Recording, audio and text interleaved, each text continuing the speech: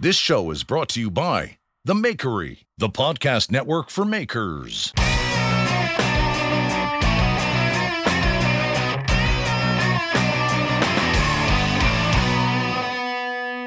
You ready? Ready.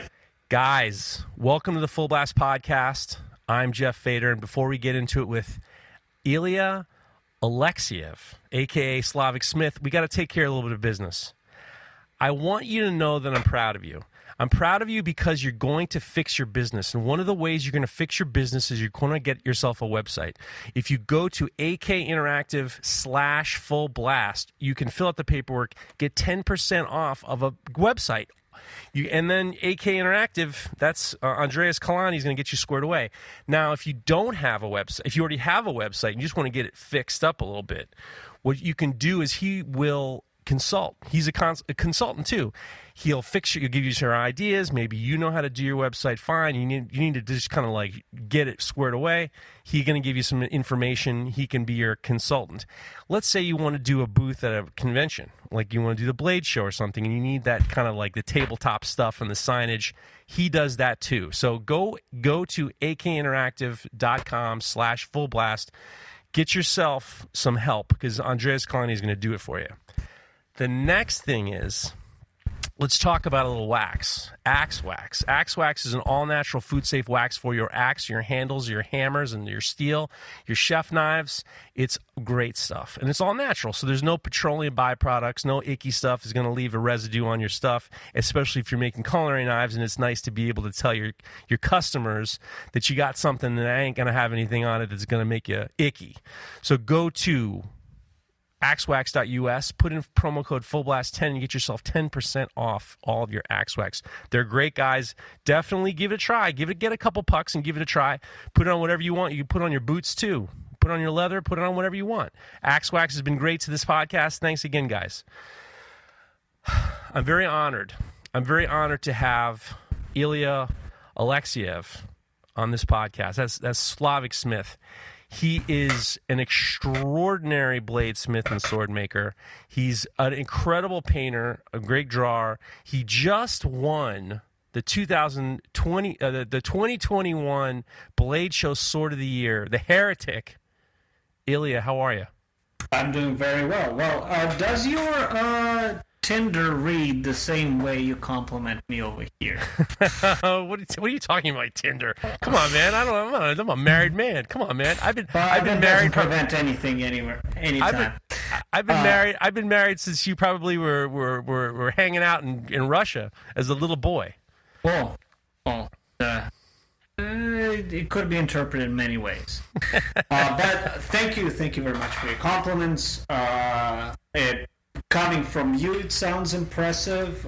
Sitting in my drawer, none of my degrees, none of my awards actually look impressive when they're under a quarter inch of dust. But when someone on a podcast says that, it actually sounds fairly reputable, so to speak.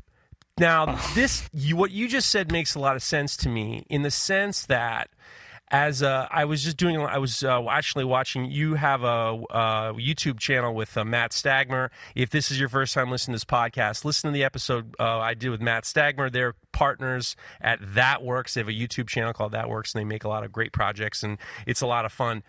What interests me about what you just said is when you were doing your recent video in regards to the swords that you brought to Blade Show, including the Heretic, which was the winner of the Sword of the Year award. You were talking about the fact that sword, which is, it's just extraordinary. It's mosaic Damascus and inlays and engravings and rubies. And you said that it was inspired by a lot of readings you were doing about Nietzsche. And I'm not a Nietzsche scholar, but I just kind of did a little bit of reading on Nietzsche recently, and I'm fascinated with the fact that you said that your stuff doesn't really mean anything, because that is kind of like one of the tenets of Nietzsche, right? The putting the value on these things, wouldn't you say?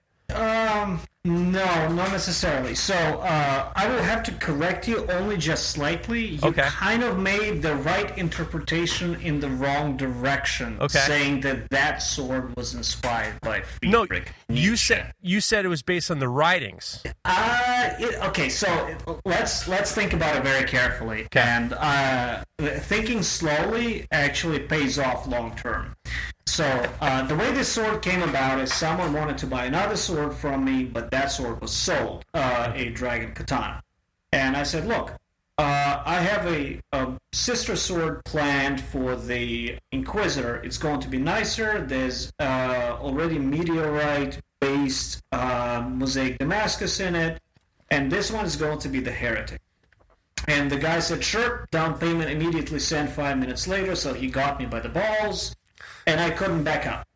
Now, and then I started thinking about the idea, what is heresy to begin with? See, heresy is not just saying, well, this religion sucks, screw it. But that's not heresy, that's apostasy. So leaving the religion. Okay.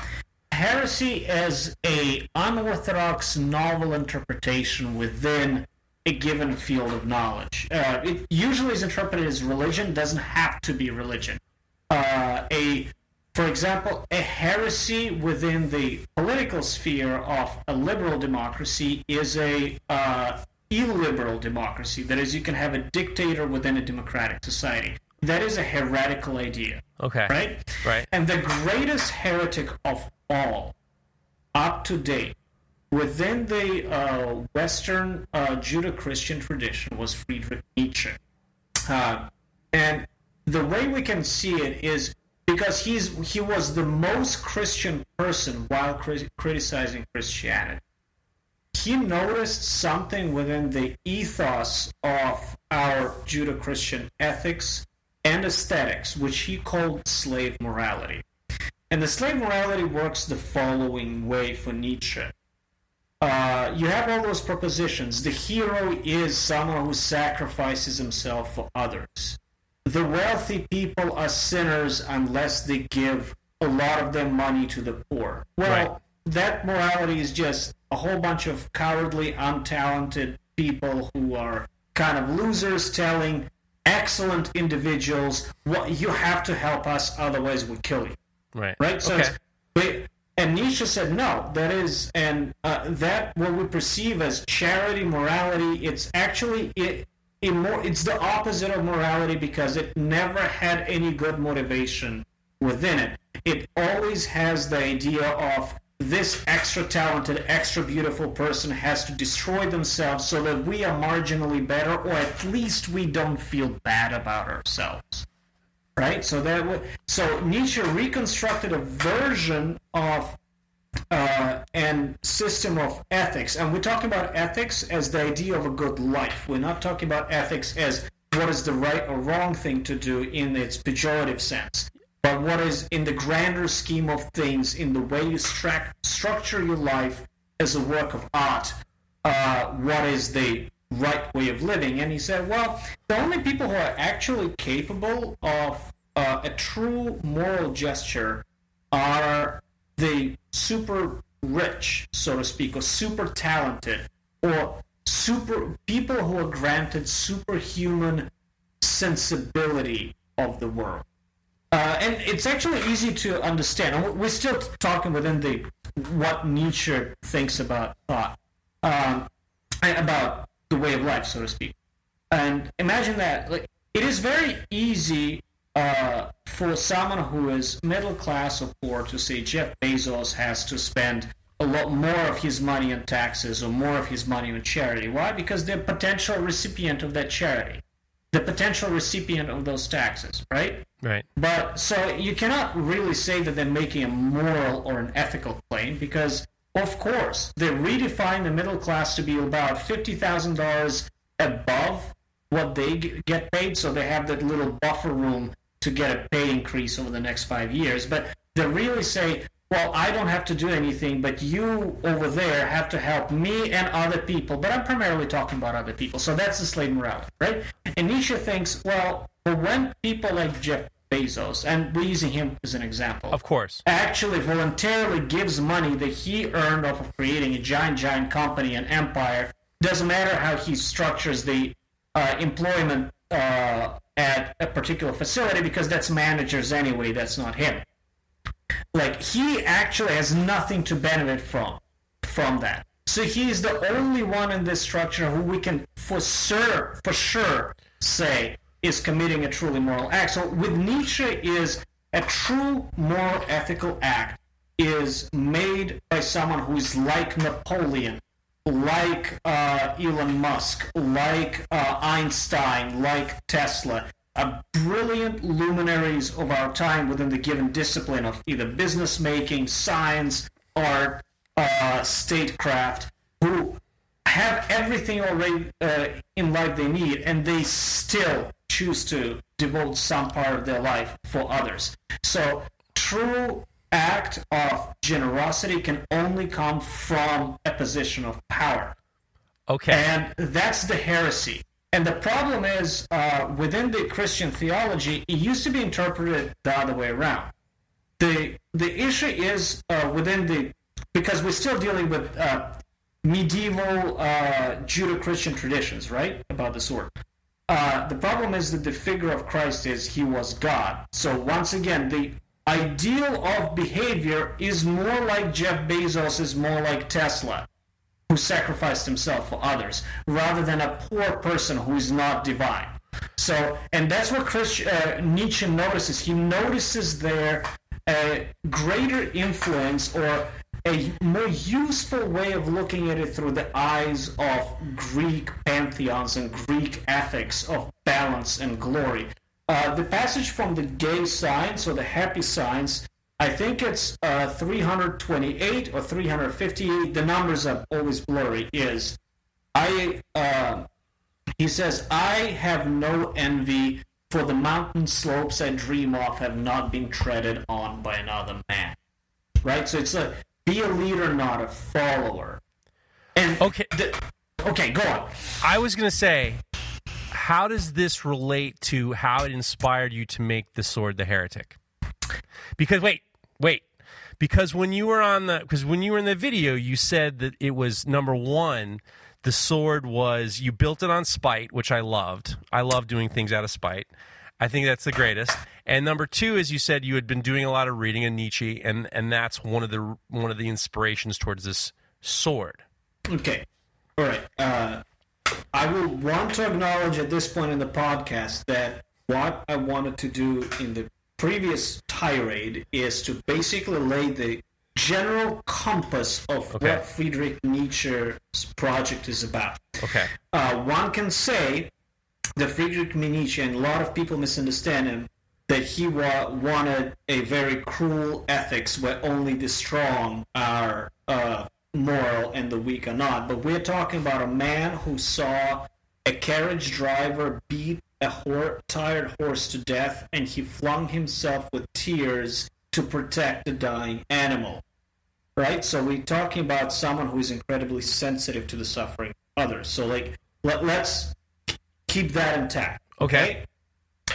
Now, first of all, when I said I made the Mosaic Damascus blade, before I had the plan for the sword fully in my mind, I read a comment on YouTube, and people shouldn't read comments on YouTube, but it's kind of part of my job to read those comments, right? And someone said in a response video to the Inquisitor, but I've never seen Ilya make complex Mosaic Damascus. Well, the problem with that is I don't find Mosaic Damascus complex. In fact, I find Mosaic Damascus the easiest form of Damascus possible. Right? So that will take some explaining to do. I will repeat it because let it sink in. Mosaic Damascus, in my opinion, as an artist, as someone who's educated in the history of art and how to make art, is the easiest form of Damascus one can produce. Now, what do I mean by that? And that will lead to spite. Okay. Let's play a thought experiment. Do you like thought experiments? I love thought experiments. I'm with you, whatever you want. Now, just before you say, go on. My job here is not to match your intellect. So I am not a scholar. What I'm going to do is I'm going to try to make this interesting podcast to listen to, but I am all in for a thought experiment. So all the listeners now, right? Go ahead. Unless you're driving, close your eyes and imagine a situation. Okay. Right? Imagine that I have a OCD child about 7 years old who is fairly autistic. Okay. Right? Okay. So, but they have one savant talent. Okay. It's the only talent that this person has. Okay. Right? Okay. And that is they execute instructions very precisely and very truthfully. Right? Right. It's not a hard person to imagine because I used to work at a special needs school back in Florida, and a lot of people with mental disabilities are exactly like that. Okay. Right? So imagine the 7-year-old who is the only thing they're really good at socially is following instructions, if those instructions are sufficiently detailed. Okay. Right? Now, imagine if I leave in the morning on the table and instructions. Here are the bars. Some are 15 ends, some are whatever. You have to clean them up and tack weld them like this using this MIG welder. And I leave an instruction how to use MIG welder. Okay. The child who never did any blacksmithing will do it because they're good at following instructions. Right. Right? Right. Okay, the next set of instructions I say, okay, turn on the forge like this. Wait a certain amount of time till the internal temperature looks like that or a thermometer says that's how it is. And stick it in. And then so on and so forth until those pieces are welded. Like stick it under the power hammer, make sure you can use a kiss block so it only forge welds but doesn't mill it out. Right. And then I say, well, now turn it 45 degrees, draw it out, be careful not to smash it, so on and so forth. The child will, because as I set up the thought experiment, will do it correctly. Right. And then I continue going with that person, never actually touching any of the material, through the process of making mosaic Damascus, turning it on 45, smashing it up, so on and so forth, right? Cleaning it, then cutting it, then stacking it. And at the very end, the autistic savant 7-year-old will be able to produce a mosaic Damascus billet that is exactly like mine. I agree with you 1,000%. Right? Like, yes. Because that's what mosaic Damascus is. Just following instructions. Right. Now, consider the following. Let's look at the... okay, so you heard that I value the Japanese blade tradition. Yes. Right? It's not necessarily that I value the tradition. I value a very interesting cultural phenomenon that bladesmithing was interpreted in Japan since the Heian period through the eyes of the literati calligraphic tradition. And that means, if you know anything about watercolor or ink painting, that every brushstroke will be visible in the end result. So you're not covering your brushstrokes, you're exposing the first one and the last one, and they're simultaneously present. Right? Okay. With just random pattern Damascus, you should be able to see the competence of the hammer blows from the first to the last one that the smith imparted on the material. That is simply correct, right? I agree with you. Okay, so it's more like a piece of watercolor painting than a mosaic. That's why mosaic Damascus is a mosaic. Now, a 7-year-old autistic savant will not be able to exactly copy the given instructions and produce the same type of very simple random pattern Damascus that I would, because my embodied life experience is different.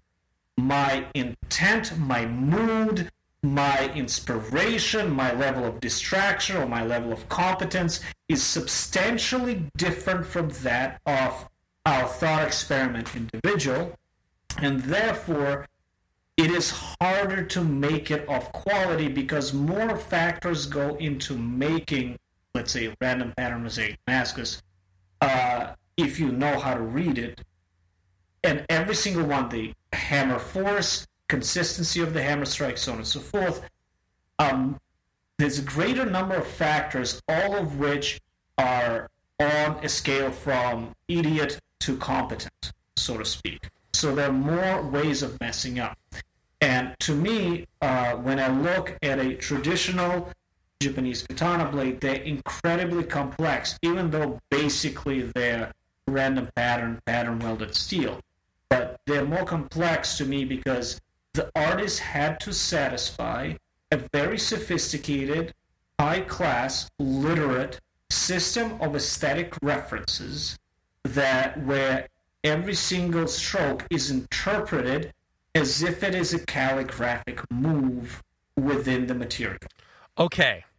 Now, this is fascinating to me because I've had a lot of conversations in regards to, I particularly, have my question in regards to, you and I both have a little bit, I mean, you have more artistic, art school training than I do. But when I went to art school I was an art major and we did a lot of investigation, I got to the point when I started to make knives, I didn't feel like most knives are art.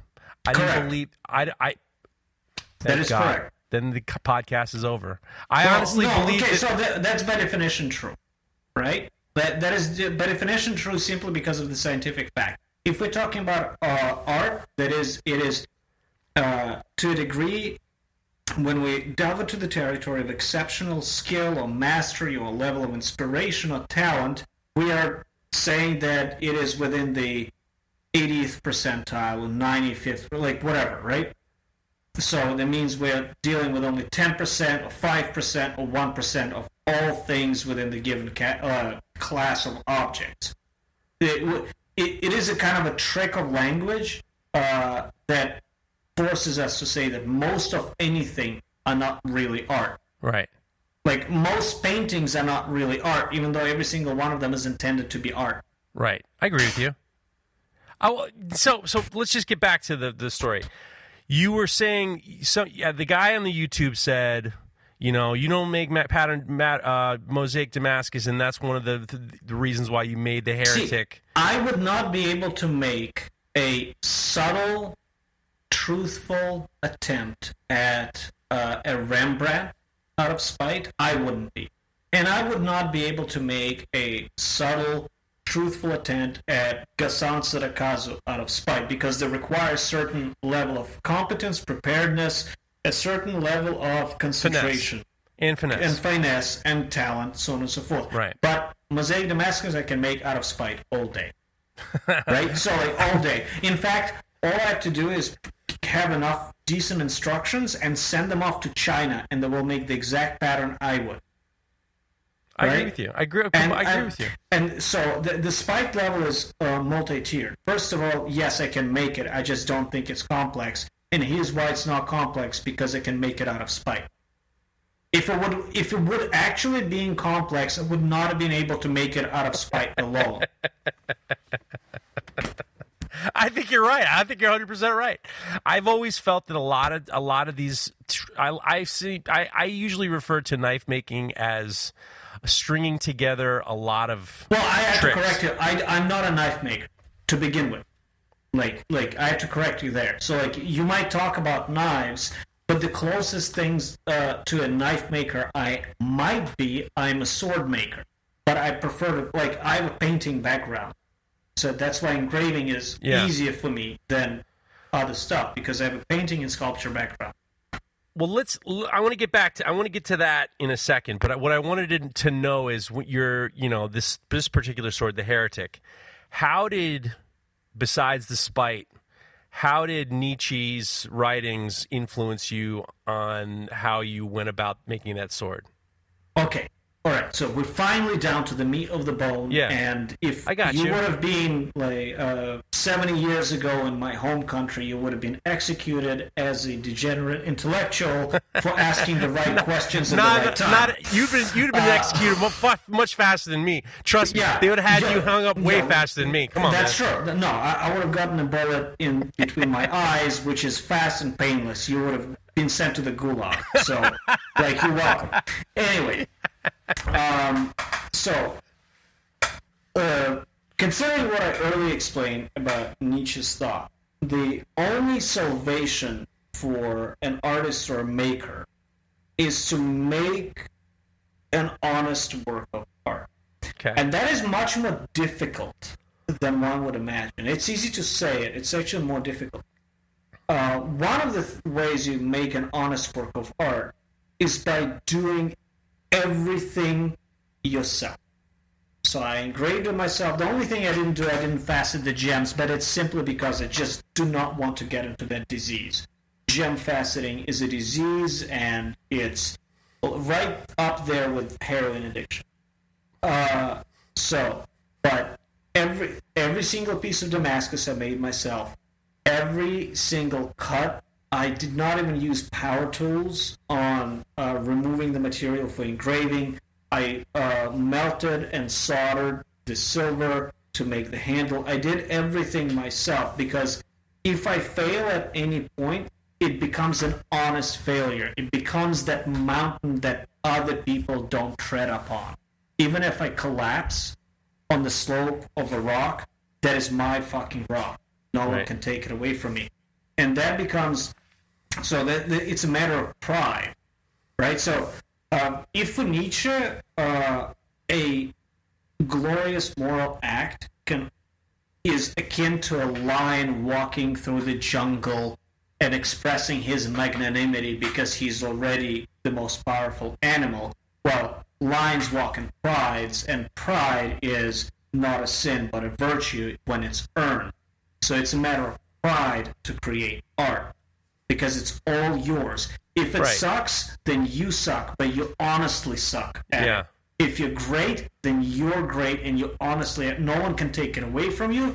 People can badmouth you all they want. That's their prerogative. Our enemies are more valuable to us than our friends, because through our enemies we can hear honest criticism when the criticism is correct, or we can at least enjoy how they squirm around in the dust. I got you. So back to the original question. How did the writing influence the make of the sword? Okay, so you see the choice of techniques, the fact that it all had to be mine was already a mountain slow to conquer, right? All of it on a deadline. Okay. The other thing is the idea of so you see the Stargazer. I introduced the Stargazer is the woman with the snake. Right. I know what you're talking about. Yeah, sure. Right. Like if you pull up the pictures. Right? Yeah, I've looked at it. Yeah. The Stargazer is, to me,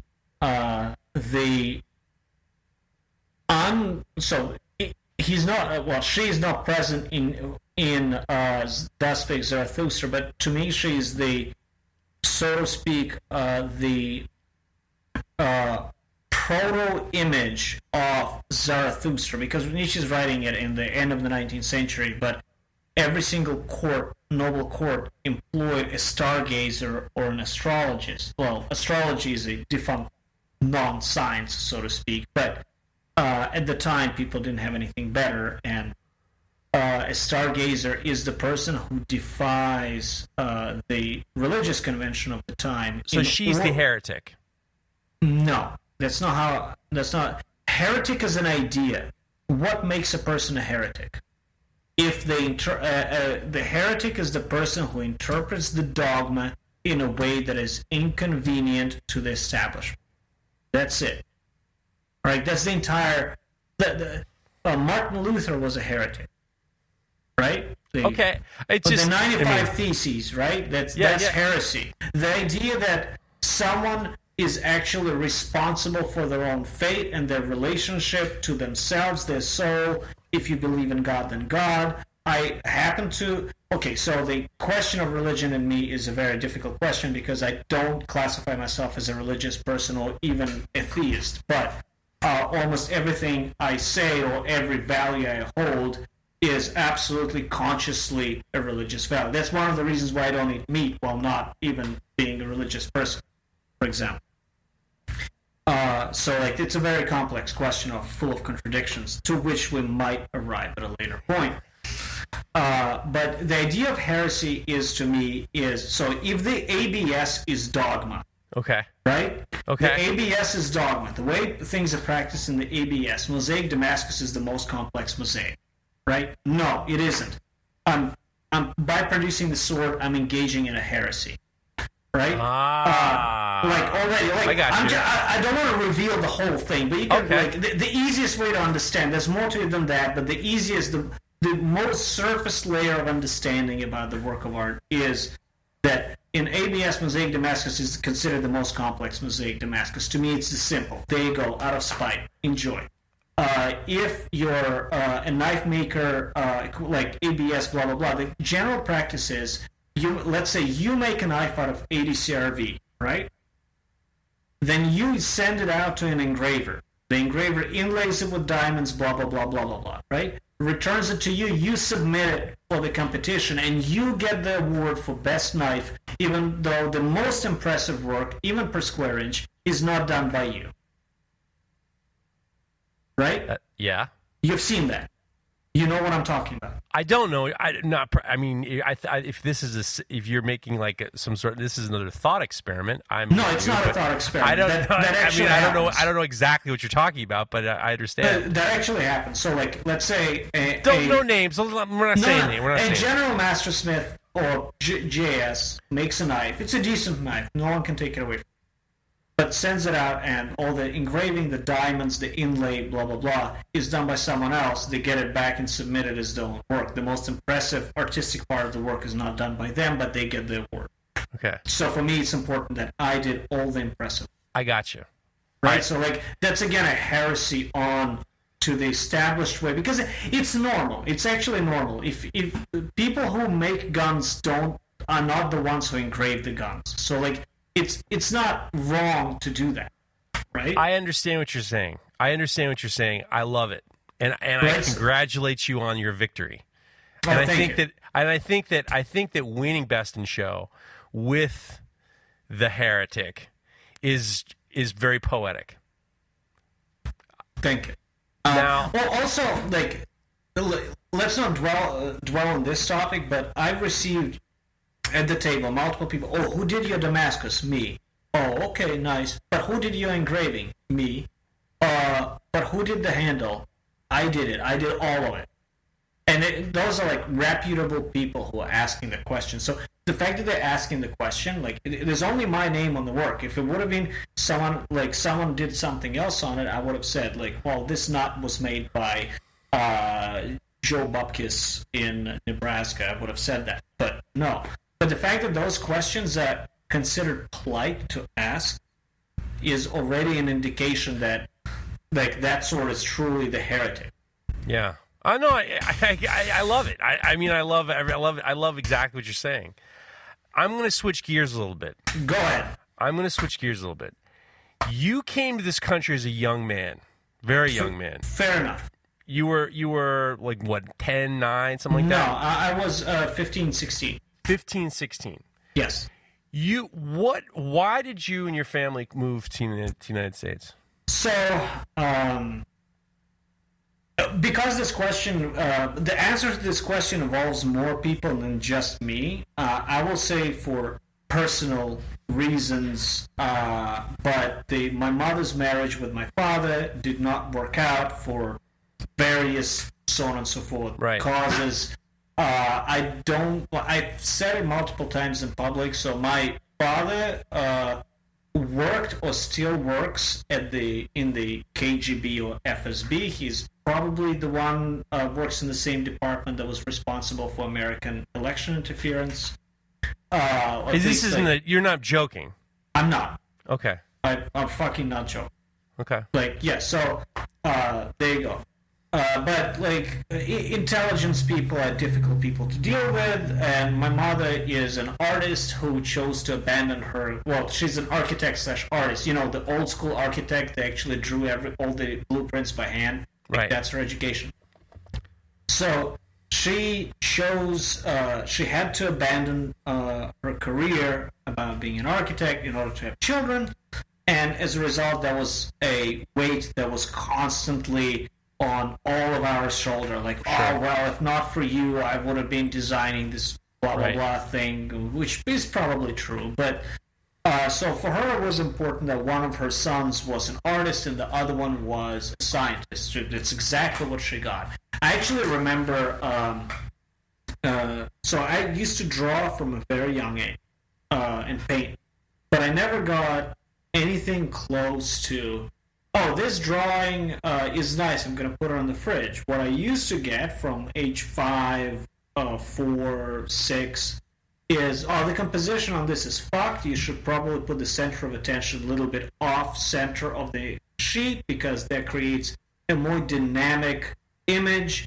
You should make sure that your lines don't look like some cowardly bastard drew it. The whole line work has to be courageous and thought out, so on and so forth. So that was like the constant reaction to my drawings and paintings, even as a child, like prepubescent child. From your mother? From my mother. So there was no like sticking of drawings on the fridge. Oh, you did a good job. Right. It's like, I know you can be better. People before you have been better at your age at this. This is how you fix it. And next time you draw something, it has to be good. Like, that's what I used to get. That must have been kind of a difficult thing to grow up with.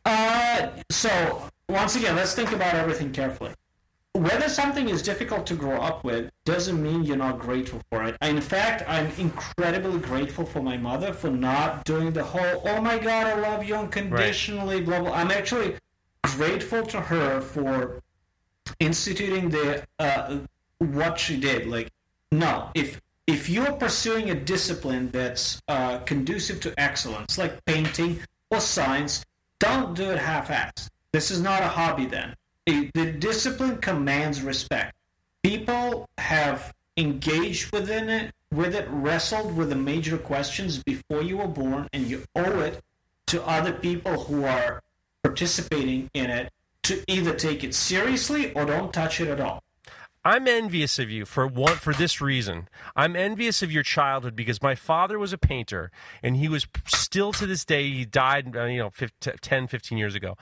He's still to this day my favorite painter of all time. He was known for doing these cityscapes, and they were extraordinary. And I don't have any of them, and growing up, he helped me paint, but he couldn't express to me what I was doing right or wrong.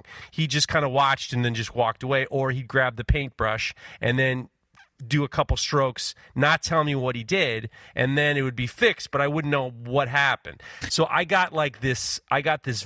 was very difficult for me because I wasn't able to kind of understand how I can improve as a painter. Whereas you had this driving force behind you, putting the technique behind you, which is truly a privilege. She never actually showed me her techniques. She would sign me up for every single extracurricular art activity there was, and she would make sure that other people point me what's within their craft. She was very careful not to try to show me, to bridge the gap between a tutor and a mother. Right. Wow. So that's a very interesting thing that I just now am realizing why it's valuable, because you cannot be your child's teacher and a parent at the same time, because there's a set of responsibilities and ethical obligations that are incommensurable. Right? At least in the Western tradition. Now, once again, like if we look at Japan, most of the so, for example, the name Gasan Serakazu is a art name, and his apprentice is considered his adopted son, and he would be Sadatoshi or Sadamuni, so they keep each other's characters in the name, so they end up adopting each other's children as apprentices, because it's the craft that's permanent through time, not the person. Right. And in the sense, the gap between a tutor and a child is non-existent there, right? So if you apply for an apprenticeship in Japan, you apply to be a member of a family, right? So it's a valid approach. I'm not saying like one is worse than another, but within in a sense, the Western tradition. Okay, so you don't want the teachers of your daughters or sons to date your daughters or sons. So why would you want, as a parent, to be your child's actual teacher? The bridge of family and intimate relationship and the student-teacher relationship, if we don't want it broken one way, why should we want it broken the other way? Like the difference. So I appreciate that part too. And plus, she might have realized that it is possible. So like the hypothetical might be a plausible way to explain her thinking. She might think that her son is potentially more talented than she is, so it would be wrong for her to be the actual person to guide the individual, and rather find tutors who are of equivalent of a greater talent to push the person up. It's possible that is the logistic decision she made. She'll never explain it to me right now. If I call her, she'll give me some crap about why am I making knives and swords and not doing other stuff like international intellectual property contracts or something like that. But so you know what, though? But you saying that is very interesting because it is a form of love.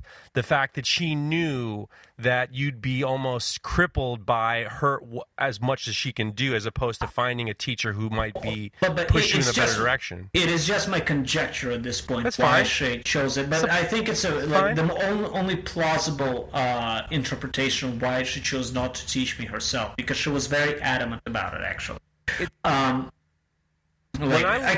She would show me like the basic stuff. Oh, keep the brushes dry, or don't mix the watercolor paints in the watercolor paint buckets because you damage the clay. But the very basic things, not the technique. She would always make sure that it's someone else teaching me a specific technique, even though she might know it just as well. But it's the technique.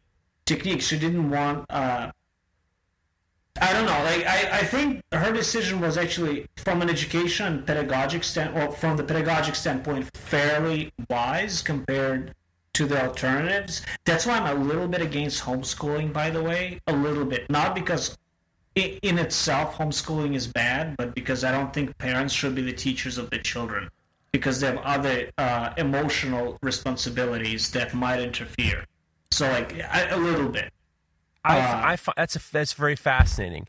You know, on this podcast in particular, I've ended up interviewing so many people, so many very, very talented people who are homeschooled, and you do end up. I think the homeschooling thing is fascinating, but I agree with you too. I definitely think that you should be. I agree with you. So at a young age, you're still in Russia. You're getting artist. You're getting real technical artist. Teaching in Russia at the point where your family's about to leave, you must have been very, very proficient.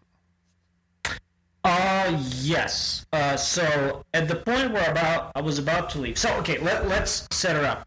I was homeschooled in Russia for half of my first grade, or maybe straddling the second grade, and the reason is I was not endowed with the best health.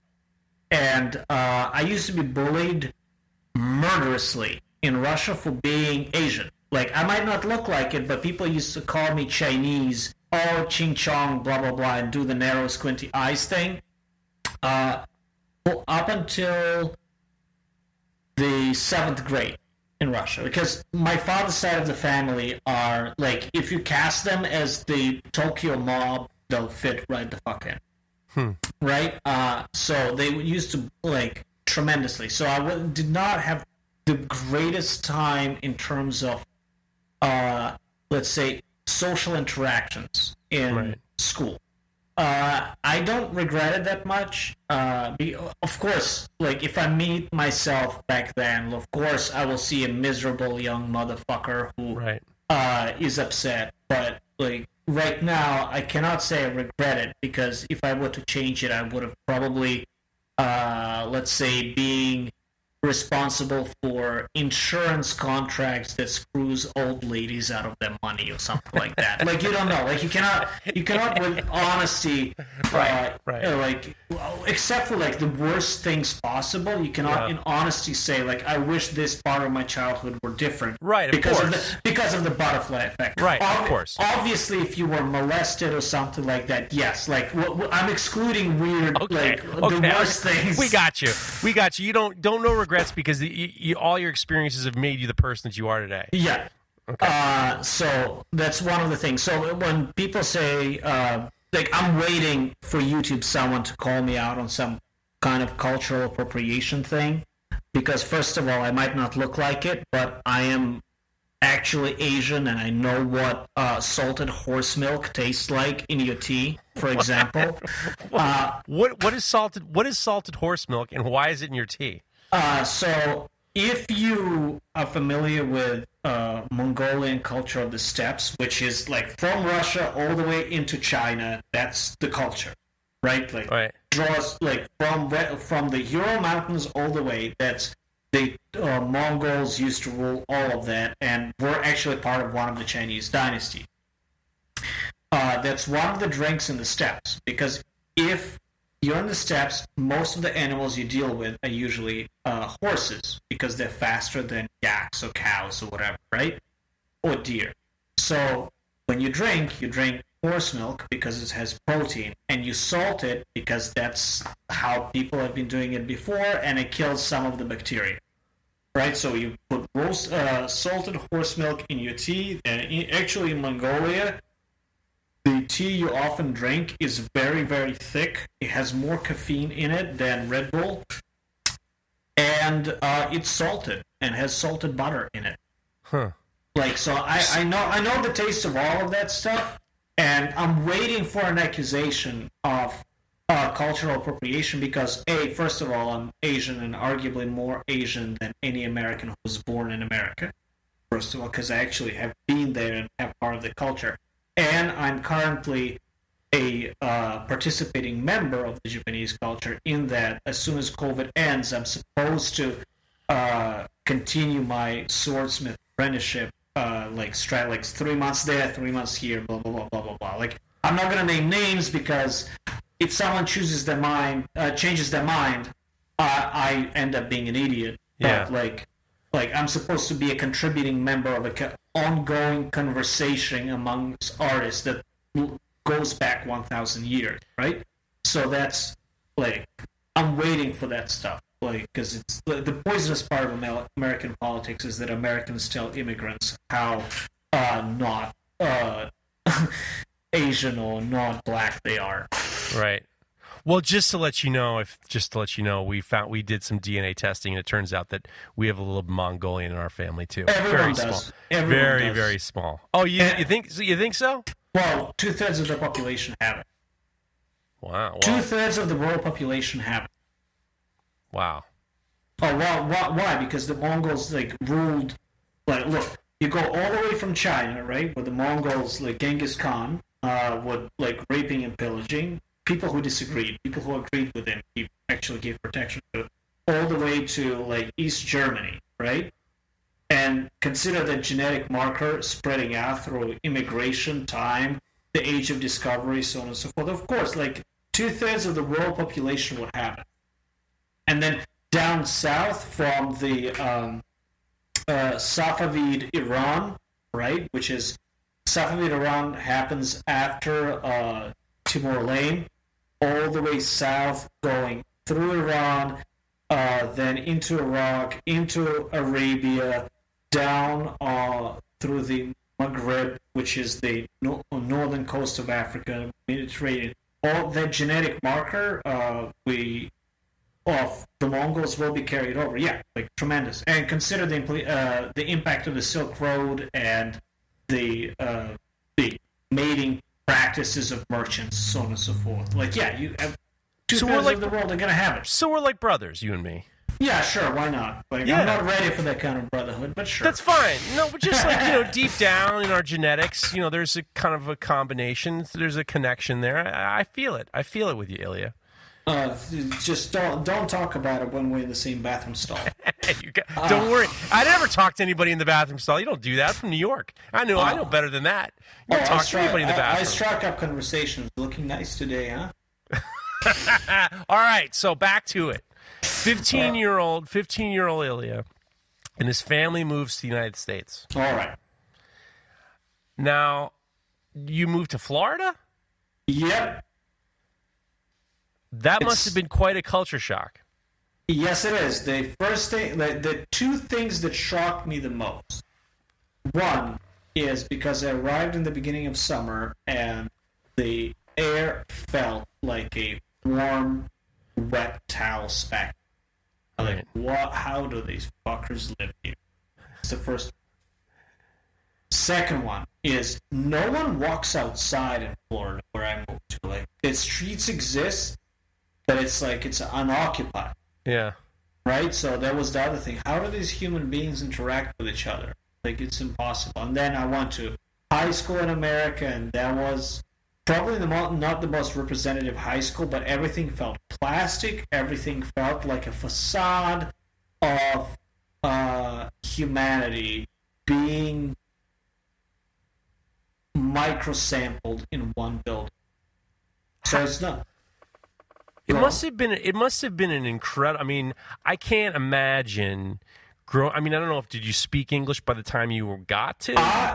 Okay, let's do this. So I had a terrible Russian accent when I got here. I knew most of the vocabulary one would need to succeed academically, but not necessarily most of the vocabulary one would need to succeed in social. Right. But I had a horrible Russian accent. Problem with that Russian accent was there was a Russian-British accent. See, I don't see that as a negative. So it is a negative when you are just moving into 10th grade. You don't know anyone. And imagine how to someone who speaks in a relatively upper-class Russian-British accent, which is more Russian than British, but doesn't matter. Yeah. Hearing American diverse, let's put it like that, slang that always appears very aggressive because it's usually devoid of any intellectual spark whatsoever, in a condition where everything appears to begin with like a plastic facade covered with the remnants of yesterday's pizza grease. So, is the bullying worse in Russia or in Florida? So, it was worse in Russia, but the bullying... So, I made a decision. When I knew that all social interactions, schools, psych wards, prisons, military, monasteries will have a degree of bullying, greater or less, because that's the nature of those sorts of institutions. Right? You place people in a relatively strict environment with arbitrary rules and those individuals somehow fit a similar demographic. Right? So I know bullying would happen. So I know what bullying is from my previous experience. So I said, you know what? No one knows me here. I can, in fact, be the scariest person in this new aquarium. So what did you do to establish that? Well, first of all, the fact that I'm a foreigner, and foreigners are always suspicious because their social cues are not necessarily interpreted as correctly by the new environment. So, like, that immediately created a degree of being uncanny to begin with. Even if I'm from the start at the bottom of the totem pole, no one knows how fast that person moves either laterally or up. The other thing is I was never, ever shy of picking a fight. The only conditions for fights were the fight is happening right now, not after school, right fucking now, and whoever loses is the one who goes to detention. And I would always make sure, so let's say the football team kids who probably at their age of 16 or 17 were already 6'1" would start shit with me. I would make sure it's audible to everyone else around me that you have your last warning, otherwise things will happen. And then if the warning was not heard out, I would make sure that it's in front of an adult to walk up to them and smack them on the back of the head as hard as I could and just sit down calmly in my seat. That's it. So there's a trick to that. First of all, the danger is that I did physically attack someone in front of an adult, right? So the danger is that they'll report it. The upside is it's in front of a person whose responsibility it is if something bad happens. So they are my guarantor of, let's say, security to a certain degree, right? And never underestimate the power of shock and fear. That is, if someone who is 135 pounds is capable of instilling, even for a moment, fear and confusion onto someone who is 210 pounds, right? That person is probably not the individual to mess with. But at this point, this is not making things easier for you in school. Oh, it was totally making things easier for me. It was? 100%. Why is that? Well, consider the following. What do you need to do if you somehow end up in prison? I'm not going to pretend like I know, nor will I repeat something I heard on a movie. You sacrifice probation, but you probably need to establish yourself as either a member of an already existing gang that has a foothold in this prison, right? Or find the weakest person and make sure to signal to the rest that you're fully capable of distributing violence based on arbitrary decision making. So this mentality is what is kind of keeping you afloat in high school. Oh, also my academic success, like mathematics, was incredibly easy for me. Like I started out, I landed in the United States. Couple months pass, I get signed up for high school, and they gave me what do you call it? The stupid test where aptitude. Yeah, that's the word. Aptitude test. And I'm already ready for calculus 1 and 2, right? The problem is there's a requirement that you have to take algebra no matter what, right? So I'm simultaneously in Calc 1, AP, all calculus is AP trigonometry, and in Algebra 1 and 2 in the same semester. Okay. Right? So my academic success, I won a poetry competition in a language I barely speak because my vocabulary written out is fairly decent in the United States. Because back in Russia, I was the regional champion in poetry reading, regional champion in mathletics, that is when your school forces you to be in a mathematics and physics team to compete against the school in an entire equivalent to a state, right? Where school forces you to compete in painting. So I was a champion in the first, second, or third place in either one of those regionally, continuously, right? So I didn't have problems with academics. The only problem with academics is when teachers would catch me in America reading a book that's totally unrelated to class while I was sitting there. And the problem I was having is that apparently Americans grade everyone on a curve in school, which I don't understand. And that's actually where a lot of garbage thinking comes from, because the person who sets the curve is the bastard, right? Like Jeff Bezos. How dare this person get an A because I can't get an A. So if they only not try as hard and get a C, my D will turn into a B, like that kind of garbage, right? So I had problems there because while reading a book that was totally unrelated to the class, I was setting the curve, and people did not like that. But the fact that I already made sure from week 2 to establish a reputation of someone who is not afraid of engaging in violence prevented a lot of stupid stuff. I did not make many friends, though. I'm feeling that. I'm feeling that like I feel like there's so much strategy involved in your high school to transition. If you talk to Matt, I constantly am thinking in those terms. Like, if I make this move, what are the possible other moves? Is that a Russian thing, or is that like, because I know chess is such a huge part of society? Is that? So maybe, I don't think it is a Russian thing, but I definitely know that it's a thing that develops in the mentality of people whose parents grow up under an authoritarian regime. Understanding consequences.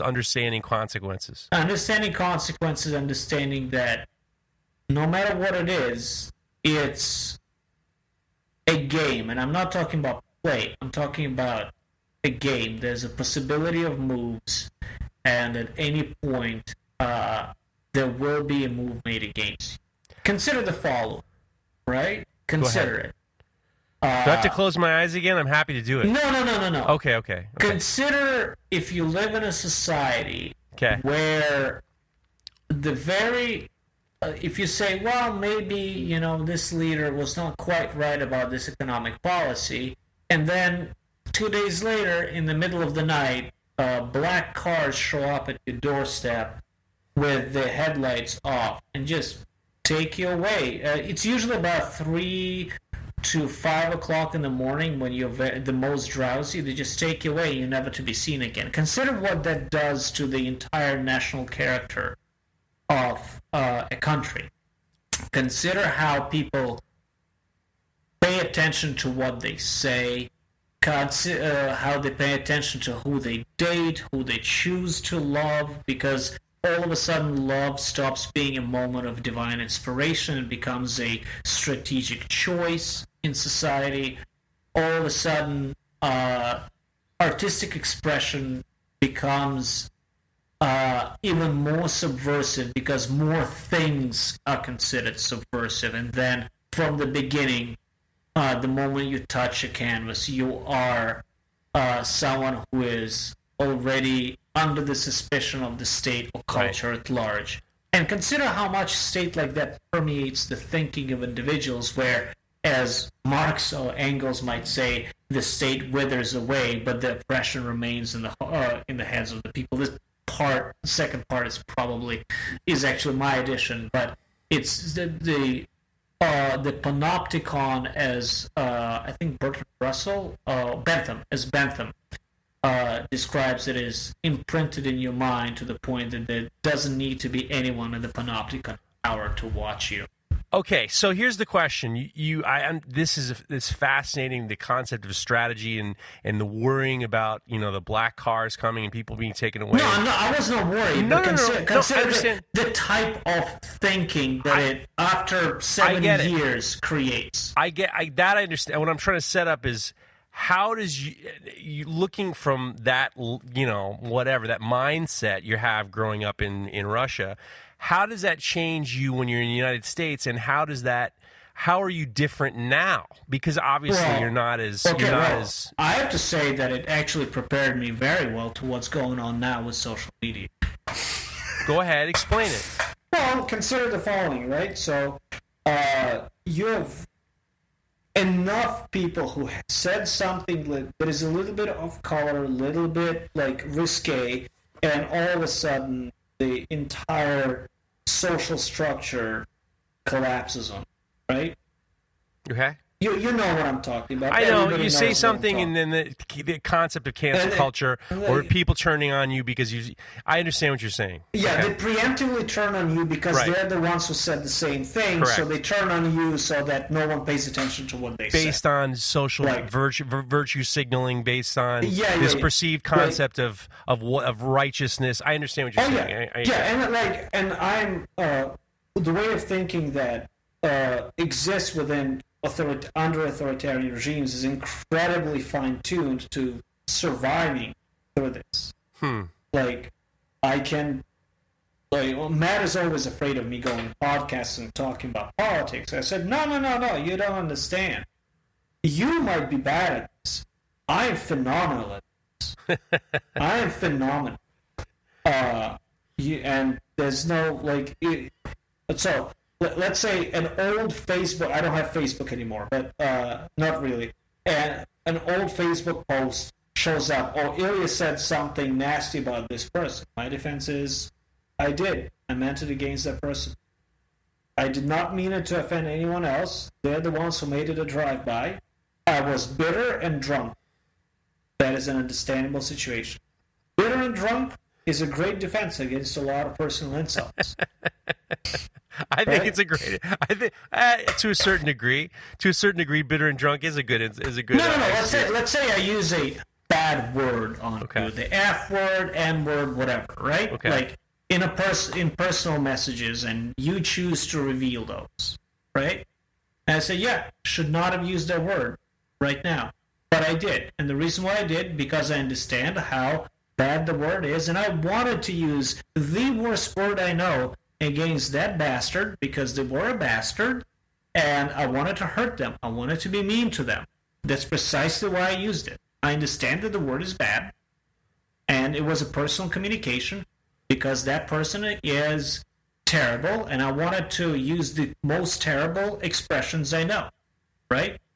The Second Amendment not only pertains to the right to bear physical arms, but also bad words in private communication, doesn't it? I guess if you really want to go there. So all right. So we're going to get back to it. Go on.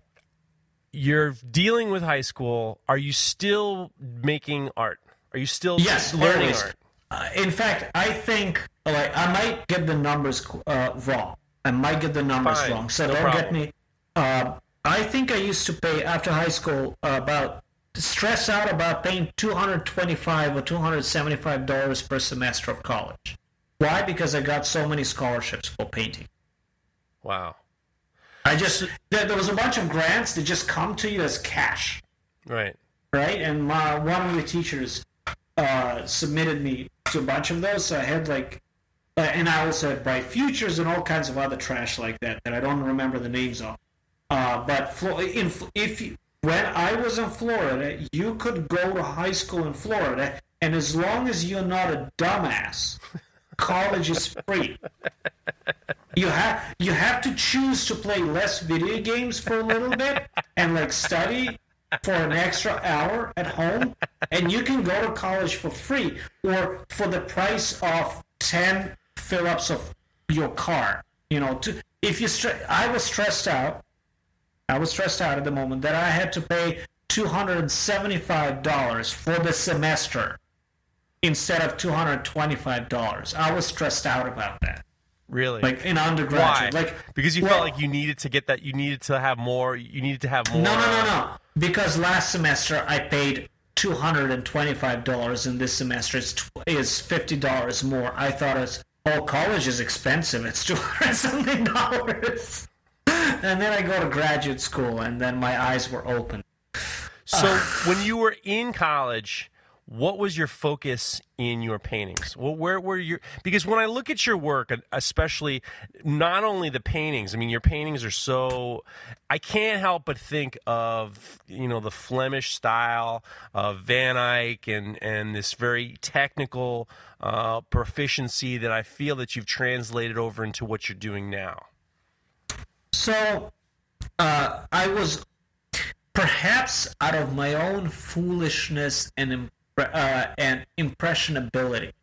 I was from a very young age fascinated with surrealists. Now I understand that the surrealism is a little bit of a trick, and it's once you solve the trick, it's not as impressive. But I was fascinated by surrealists. That's a mistake on my life that I admit to.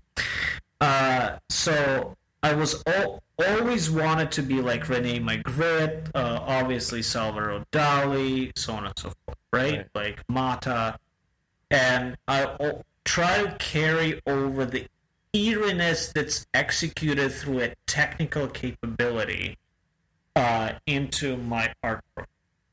Now, you can say that surrealism is perhaps not the most intellectual of artistic styles, and right now I probably would agree with you. But at the time, you're a teen. Right. Well, like if the addiction you have is surrealism, you're like, as a parent, you did not do too bad. Yeah, I agree. I know what you're saying. My father was not pushing me into surrealism, by the way. Yeah. But like, I was personally fascinated. I can say that I visited every single major museum of Salvador Dali in the world. Like, so I've been to Figueres, I've been to the Gala Castle, and the third one was the Dali Museum in St. Petersburg, Florida. Or like on the border of St. Petersburg, Florida town. Right? So like the three major permanent museums of Salvador Dali: Figueres, Gala Castle, and like I've absorbed a lot of that. And that is also perhaps what I took from Dali most, I think, also the appreciation for being an eccentric too. So like that's probably more valuable than the entire artistic style. But I was fascinated with that. But I also knew from the start that it is a losing proposition to say in art that do whatever you want, it's amazing, without technical knowledge. Huge. That is the one thing you said that I am like a zillion times with you. Well, the parallel I have is like, okay, if it's true that within a discipline, do whatever you want, it's all going to be amazing, it's be who you are, be creative, right? Okay, right, sounds great, sounds inspirational, but it's incredibly damaging. Here's why it's damaging.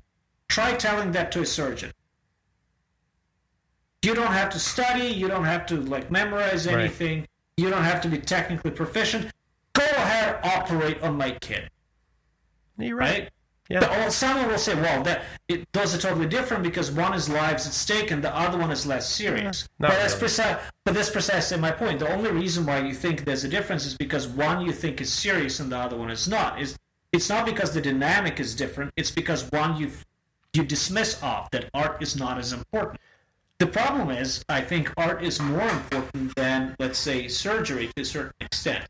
Because if you've seen Michelangelo's La Pietà, which is in St. Peter's in Vatican, you will realize that millions of righteous tears have been shed at the present of that one thing. And that is the one thing that is permanent. Art. Because it is the... Okay, so if we look at mythology, right? Every single culture has a myth where an artist is punished by the gods for his or her excellence. The myth of Arachne in ancient Greece, she competed against Athena in weaving, but she was not only as good as the gods, but also made fun of the gods and her tapestries, and she was forever condemned to weave her webs in the dark corners by being turned into a spider.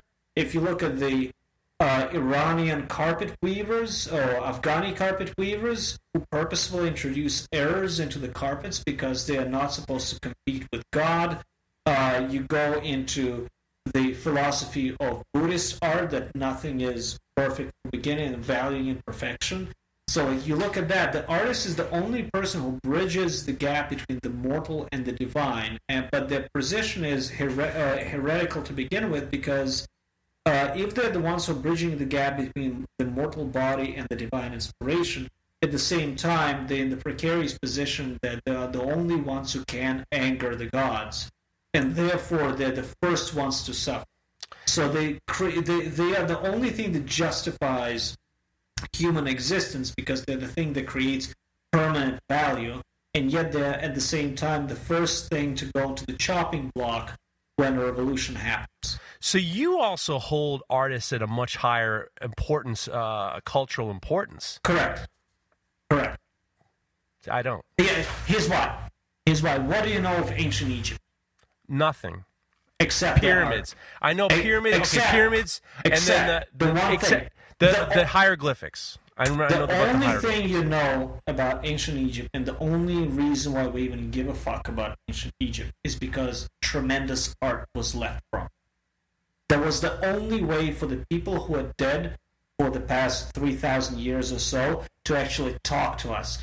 Their art is the only thing that gives them a second life. What do you know about ancient Greeks? Same shit. Well, also literature, but literature is art, you know.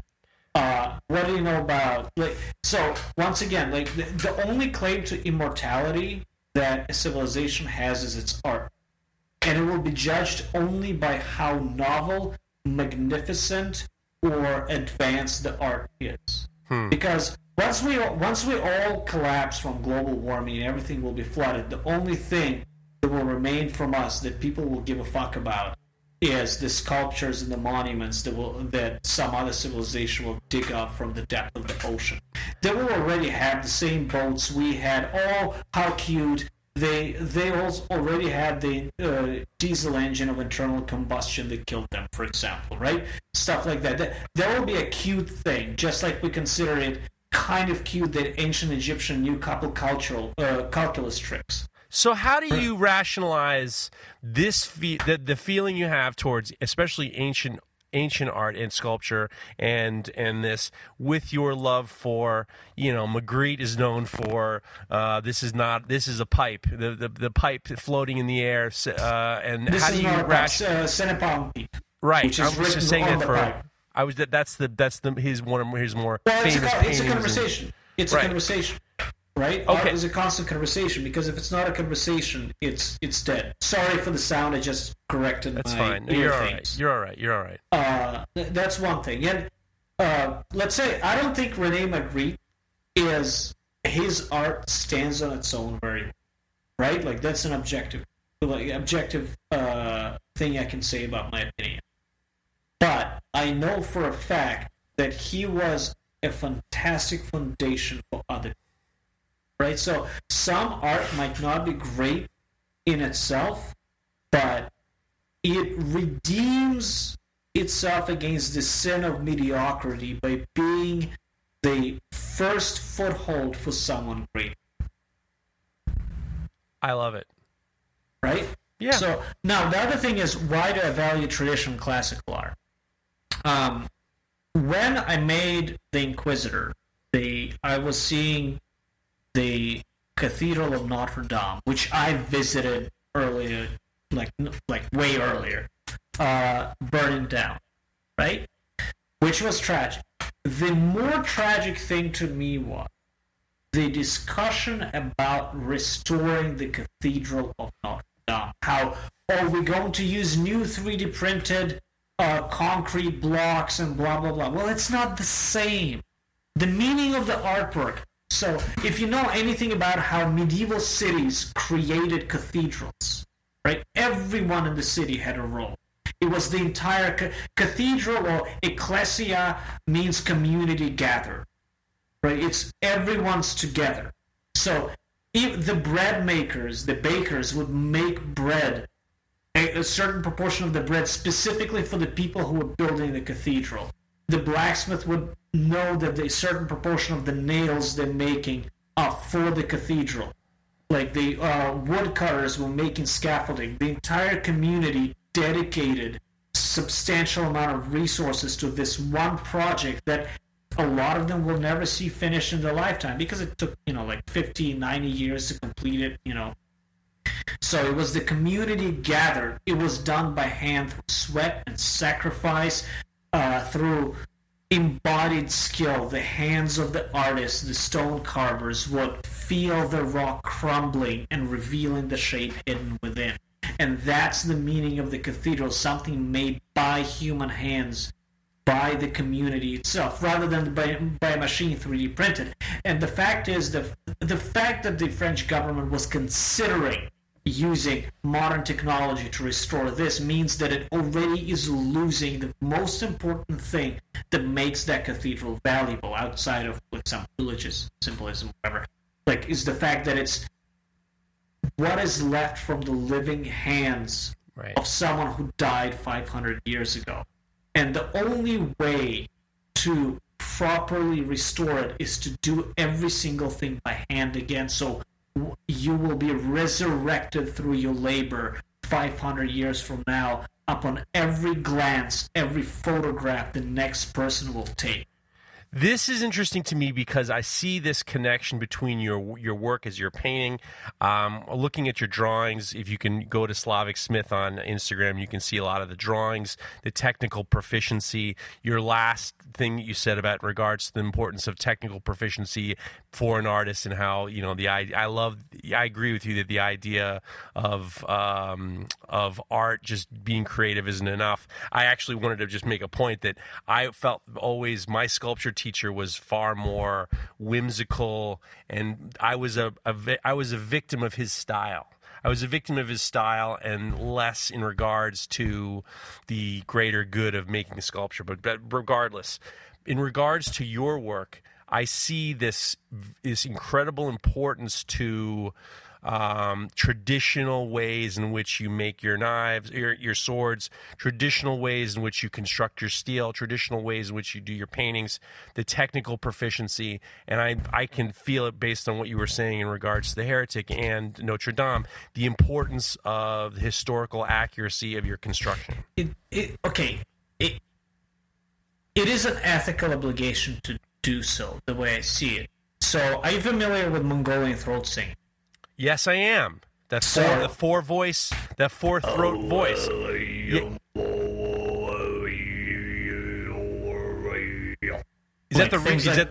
you giving me the real shit? Well, I guess. I don't know. One more time. I didn't hear you. I can't do it. Like, I just. Okay, all right. Anyway. I know what you're talking about. So, you know how it incorporates sounds of nature, right? No, that's what I don't know. It's based on the sounds of nature, the sounds of birds, the sounds of the mountains, the avalanches. That's what it is. The reason why Mongolian throat singing is practiced today in the region is that when a singer calls out to the mountains and hears the echo back, it is the same sound that that mountain has heard for generations prior. So he's giving the voice, his own breath, to the people who no longer can. It is the idea of reincarnation and resurrection through practice. You, as a human being who is alive now, are merely the mediating factor. You're not important because your only job is to dance the same dance that has been danced before so that people who are dead can live again. Right? And that's also the idea of, for example, Japanese bladesmithing. That's why they have schools, and that's why they share names across generations, and that's why they're incredibly strict in maintaining the style of their school, because you're a different person. There will be individuality anyway. You can't get rid of it, so don't even focus on it. It will always be there. But the idea is that there's an ethical obligation. It's a matter of life or death because you're giving new life to the dead when you're doing it. Right. I understand. And carrying it on, and allowing the next person after you to know, to think of it that way, and to be able to dance the same dance. So that the footprints are preserved. This is surprisingly not narcissistic. Yeah, it sounds like when I try to like do the short version of this garbage, people are like, "Oh, you're full of it." Like, no, yeah, it's okay, not, I guess, but it's not like. No, it's very pure.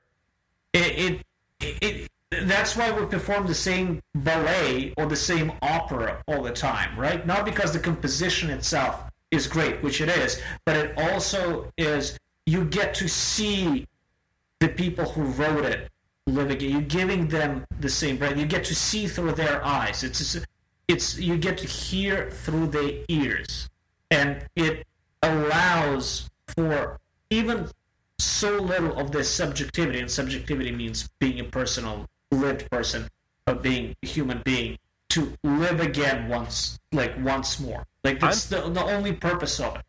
I'm fascinated. See, in my mind, I would describe this as you were compelled to make what you make and create what you create. I would say it would be a compulsion, but you refer to it more as an ethical obligation. Well, compulsion, those two can exist simultaneously. So, but they're totally different. They're totally different. So talent compels a person, right?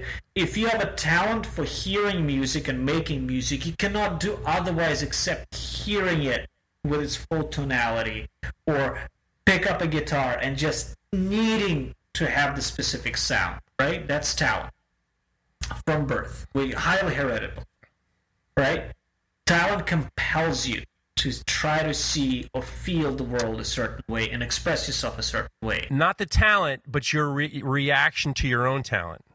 But, okay, so once you start playing the game of talent and disciplines and art or science or whatever, once you step onto that treadmill and you start running, that the fact that once you realize the treadmill exists creates an ethical obligation. Once you know what it is, once you realize what running is, you realize that there's a direction to running. I feel I'm fascinated by your concept of consider the following. What if you have an idea of height, like the concept of height, you already know that a mountain is tall and that it's up. Yes. Well, it's that kind of an idea. Like a very basic rudimentary concept contains within it packed a whole slew of meanings and obligations themselves. Like the idea of, let's say, a moral good contains already within it that you should do it. Like whatever the moral good is, it could be something weird, like an alien civilization could have, like, we have to have the most zinc in the world. That could be the idea of the moral good, right? Like an alien civilization can have that, but once they have the idea that it's good, you have to maximize it, you have to act upon it. Okay. The same thing with art and beauty and other weird obligations. So, in regards to, I mean, I love that you say that this is your ethical obligation. And in the sense that that's what it means to have a good life. The science of ethics is the science of a good life, going from Plato and Aristotle. So how do you rationalize? So in regards to that, you're extraordinarily talented. You're obviously well-spoken, and you're talented in a number of disciplines. You know, the interesting thing is a lot of people would say something like, "Wow, you can paint and you can forge swords." There's this mindset, especially with Americans, that everything isn't the same. I always have felt that, you know, it's always discipline and technique, and then you're executing it, and whether or not you're making this, you're making that, it's all relatively coming from the same place. How do you rationalize all of that in regards to your talent and everything like that? Let's bring it back to Nietzsche. Go ahead. Right? Go ahead. Remember what Nietzsche said about slave morality. Go ahead. So there's certain kinds of anti-intellectual currents that try to stomp down even the idea of excellence. That excellence is not an obligation, but rather a privilege, right? Excellence is a privilege. Like, that's the slave morality talking about. Like, okay. It's not that you're obligated to excel or be excellent. It's that people who are excellent are somehow privileged, which is slave morality, right? I think so. Back to Nietzsche. Well, consider the following. Oh, you can solve differential equations and you can paint? Well, you know, most artists I know are not very mathematically inclined, you know. Well, it only, that kind of mentality, when it replicates itself throughout a series of cultural iterations within a social group, merely says, is a shaming factor against people who can do both, because then there's something wrong with them, and merely is saying, oh, it's okay if you don't do math very well, Johnny. You can just doodle on the wall, and it doesn't matter if you're good at doodling, because anything you do, Johnny, is very good. Like, it's that kind of... It actually keeps people down. This idea. Well, now, forging swords is navigating yourself in space given the idea you have in your head. Right? Right. Well, painting is the same thing. You actually have one less dimension to deal with. But it all comes from the same place. Well, it is actually it is the same brain function. It's not that it comes from Right. the same place. It's like we know that it's the same brain function. We have PET scans and CAT scans that say that it's the same brain function. Yeah, that's basically what I was trying to get at is that I don't really, when I'm doing whatever I'm doing, I always see it, the mindset's exactly the same. I don't really I don't separate myself out based on what I'm doing. So at what point, and I know we're getting into it, what point do you get involved with metalworking? So, all right. This is going to have to be a two-parter, by the way. I'm going to have to get you back on in the fall, and we're going to have to keep going because, we're an hour and a half in, and we're still in Florida. So, I got to... Okay, the metal work I was involved in already in Russia because we actually had shop class, and some of the shop class taught us basics about blacksmithing. We actually never did any of it, but we knew about it, and like lathe turning and milling and so on and so forth. And that's middle school Russia. Right. And then I was involved in Russia. Wow. Yeah, well, but I was involved with a reenactors group, and the European reenactors groups often enough get subsidies from the government, and therefore they have to be historically accurate and a little bit more academic. So I would start making armor and all kinds of things like that, including the receiving an education in art that helps. So I was already involved with, I would call now rudimentary metalworking. It's not as rudimentary, but now I call it rudimentary metalworking. And then I moved to the United States. Once again, found out a quasi-medieval reenactors group in the United States and started trading favors for some armor making, so on and so forth. So I was already doing that kind of stuff. And then when I go to graduate school in the United States, I was supposed to be a tutor, like teaching people English composition, mathematics, all kinds of, whatever people struggling with. Signed up, they never gave me a job. And after a while, I had to hit up Carrie Stagmer, for whom I did a demo of sculpting a human face, modeling a human face from sheet metal. How did you find Carrie? So Carrie was... I think it's Facebook. Like, Facebook gives a little bit and takes away a lot. So wait a second. So you're still in Florida, and then you reach out to... No. That's, I did a short thing. After Florida, I had to move to D.C. for graduate school. Okay. So in graduate school in D.C., you reach out to Carrie Stagmer, who's Matt's brother who owns Baltimore. I reach out to him, and then he invites me to one of his hammer-ins where I show how to make a human face that's made from sheet metal. Repoussé. Yes, kind of. In that case, more hot raising. But, okay. And then time flies by. I supposedly get a job as a tutor. Okay, whatever, tutor.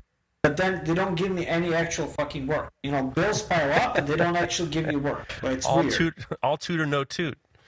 Yeah, like I wrote them an angry email like a year later, and they said, "Oh yeah, well we forgot." Basically, that was their response, which very professional, by the way. And I asked him like, "Look, can I use your workshop? Like, some people are interested in armor," and he said yes. To which I'm to this day very grateful. By the way, that he provided me a space to work in. So I would make armor for like HMB people, Battle of Nations, whatever, right? And that's how I paid some of my bills. And slowly I got into making more swords because occasionally the company has too much work and they're like, you do this, and this, right? So I got slowly involved with swords because I started out as an armor. And then the YouTube show that is on the channel that I will not name, that ends up in Reforged, started out, and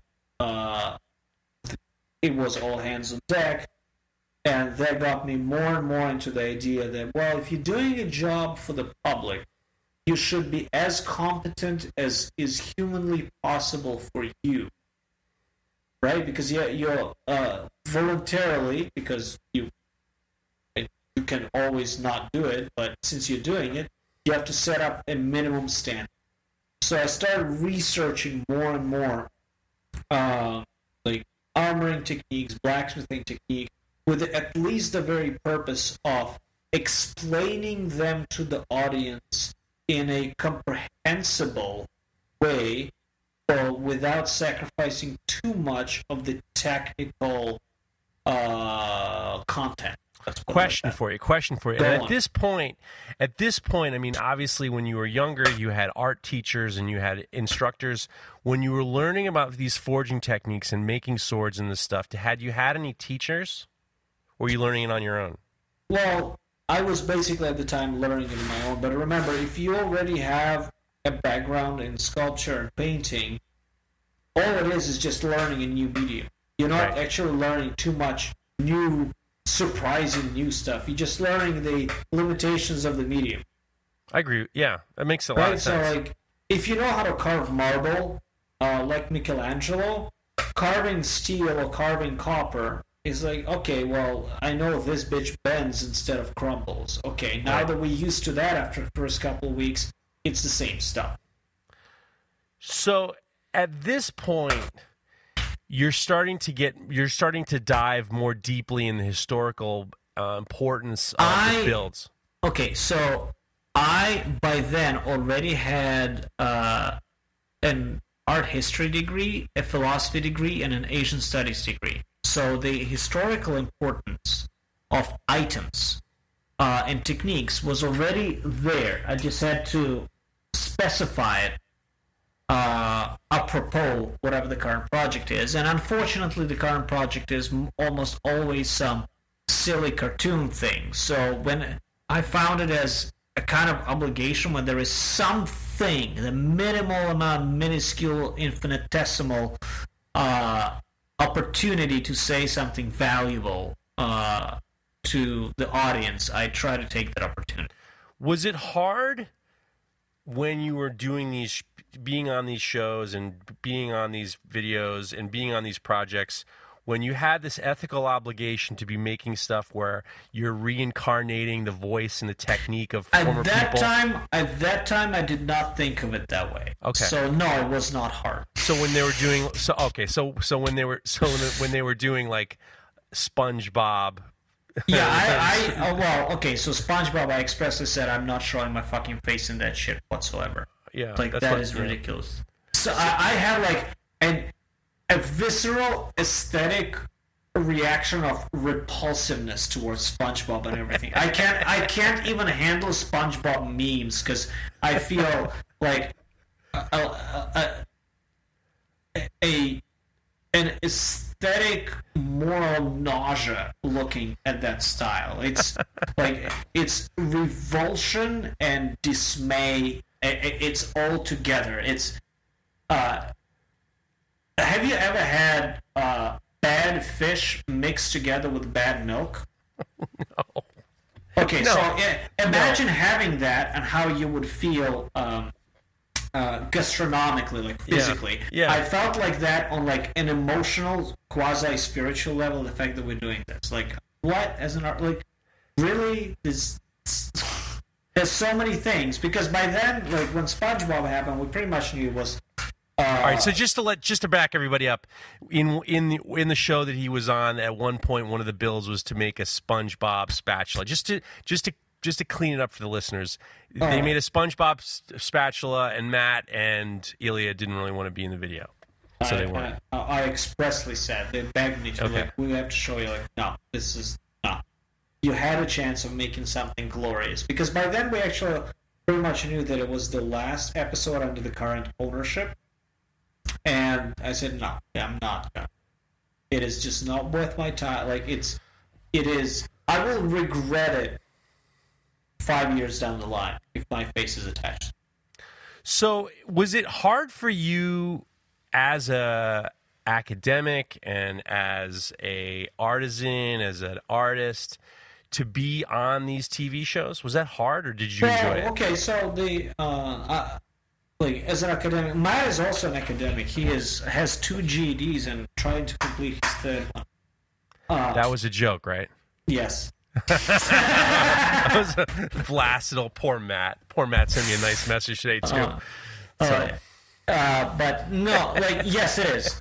Because the problem I was having, especially with TV stuff, is that certain things are important enough that you cannot skew the truth for the purpose of publicity. Right? Certain things are, first of all, religious objects, and making an episode about them, how they smash through blah, blah, blah. Like, it's not the important part about it. Like, same thing, like, let's say the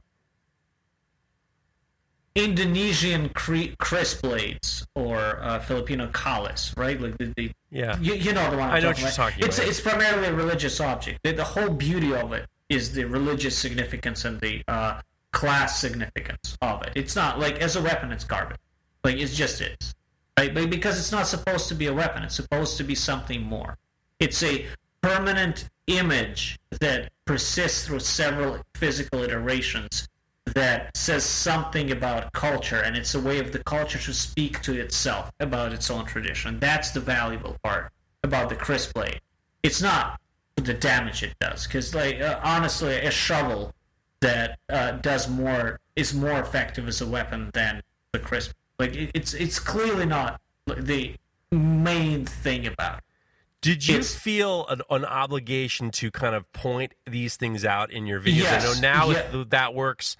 You do a lot of... Okay, so about TV stuff, the producers wanted, but tell us how the curvy blade does more damage and blah, blah, blah, blah. Like, no, that's not the point. It has spiritual, religious significance to those people. That's why they have it. That's why there's like 20 different types of pattern to Chris Blade Damascus. And that's why it's made a certain way. That's why the guard looks like it's an integral, but the guard, there's a clear seam with the guard, and it's held by a silver wire on the side. That's why it has the shape of a beast, which has religious significance in their culture. No. And I try to stir them, like, the main thing about this weapon is that it conveys something about the culture through time, and it's a communicative tool that allows people to have a specific type of identity, right? And they're like, no, we want to hear about like the damage and how sharp it is. Like, well, come on, what the fuck are you guys talking about? I was thinking about this actually quite a bit over the last week preparing for you, because what I think, and I thought about this particularly, and I know that you were on Forge and Fire. I know it was a terrible experience for you. What fascinates me is the fact that it's almost as if you can't really blame the people who are making these shows, because you have to blame. Yes, I can. I think you can blame the audience, the 100% lack of education of the audience and what they find to be entertaining or not.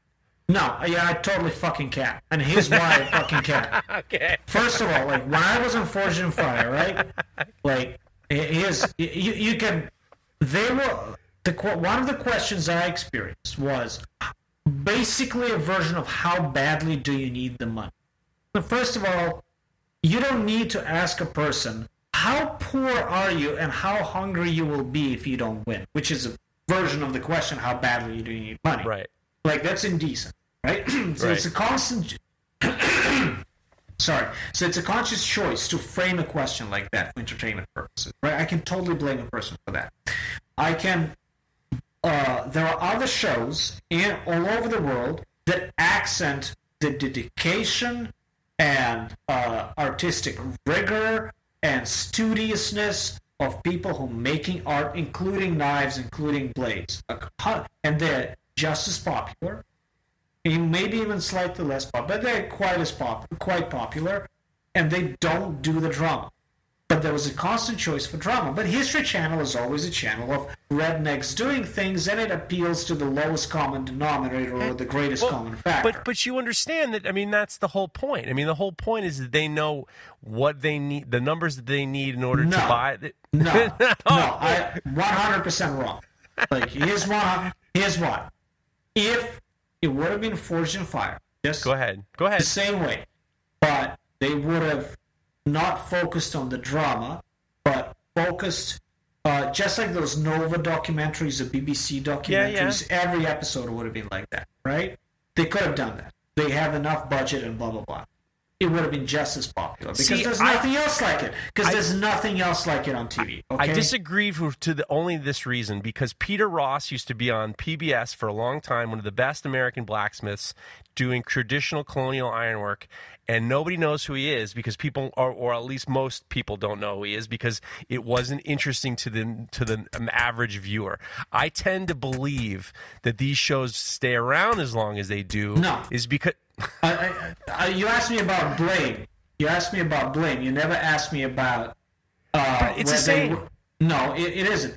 Let's put it like that. Do you have kids? Yes. Okay.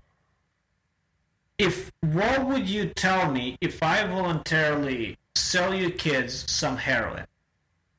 What would I tell you? Yeah. I would not tell you anything. I would talk to my child. Yeah, but if I continuously sell your kids heroin, but what would you think of it? Because you can't force my kid to buy. You can't force my kid to. You can't force selling heroin to my kid if I'm preventing my kid from buying the heroin from you.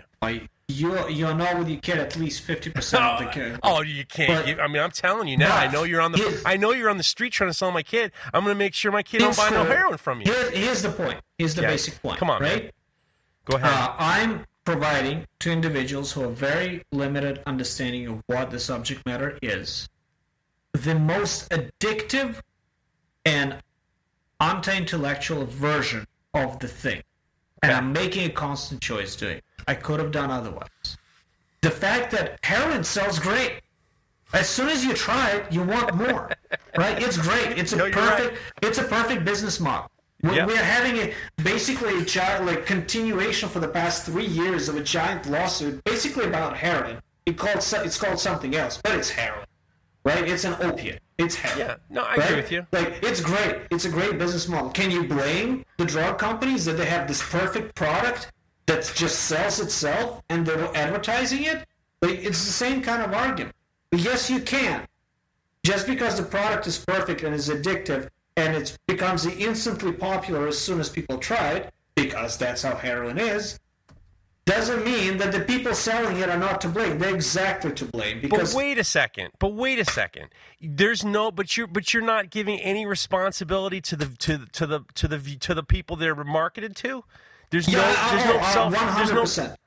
100%. So then you. What I was getting at in the beginning was you have to. You're talking about a viewership who's relatively uneducated in regards to what they're trying, what they should be, or what you're wanting them to be interested in watching. That's fine. The responsibility they have, and on which they will either rise or fall, right, is the framework of the thing they need satisfied, right? Okay. That it's a very abstract thing. It's an easy illustration. If I know that I have an X amount of random values, but all of them need to be satisfied. One of them is I want to listen to really good 19th century opera once in a while, right? That is part of the framework I need satisfied. And I'm responsible for having habituated in myself a certain sensibility, a certain direction of intellectual literature I like. For example, I love Koji Nishitani. I love... he's a response to Heidegger from Japan. They were writing at the same time, response to phenomenology and existentialism, but it's the Japanese response to Western scholarship on top. There's an interesting story about how a whole bunch of Japanese scholars pulled funding so that one of them could go study in the West and reply to Western philosophy, blah, blah, blah. It doesn't matter. So I love his way of writing. Right, so I'm responsible for the tastes and sensibilities that I have habituated in myself. But once I have habituated those sensibilities, those desires and values that I already have, they just act themselves out. I don't have to kind of do anything about them because that's what it means to have those basic desires in you. They act themselves out in the world. I don't really put much responsibility on the viewers of garbage shows, let's call them like that, for viewing them, because that's what people who have that kind of taste do. I don't blame a person who is addicted to Burger King for buying Burger King. I'm blaming them for becoming addicted to Burger King. Right. Well, here's what I'm going to just say in regards to this, in regards to my family and stuff like that. When I was a kid, on Saturday mornings, I used to like watching Saturday morning cartoons, which my dad would walk into the room, look at me in disgust, and say, "Oh, you're watching cartoonies." Then he would grab me, tell me to get my clothes on, he'd take me to the museum, and he would say, "You need culture." And he was right. He didn't blame the cartoons, and he didn't blame the TV shows. He took his own responsibility to get me from watching the cartoonies and going to get some culture. His opinion would have been different if you would have gotten an invitation or recruited to be one of the cartoonies for a little bit. I think you're right. Okay, so that's a slight difference. Okay. Right? And with competition reality shows, the idea is that every single viewer potentially sees themselves, "Ooh, I might compete. I might do this next year." Ooh, ooh.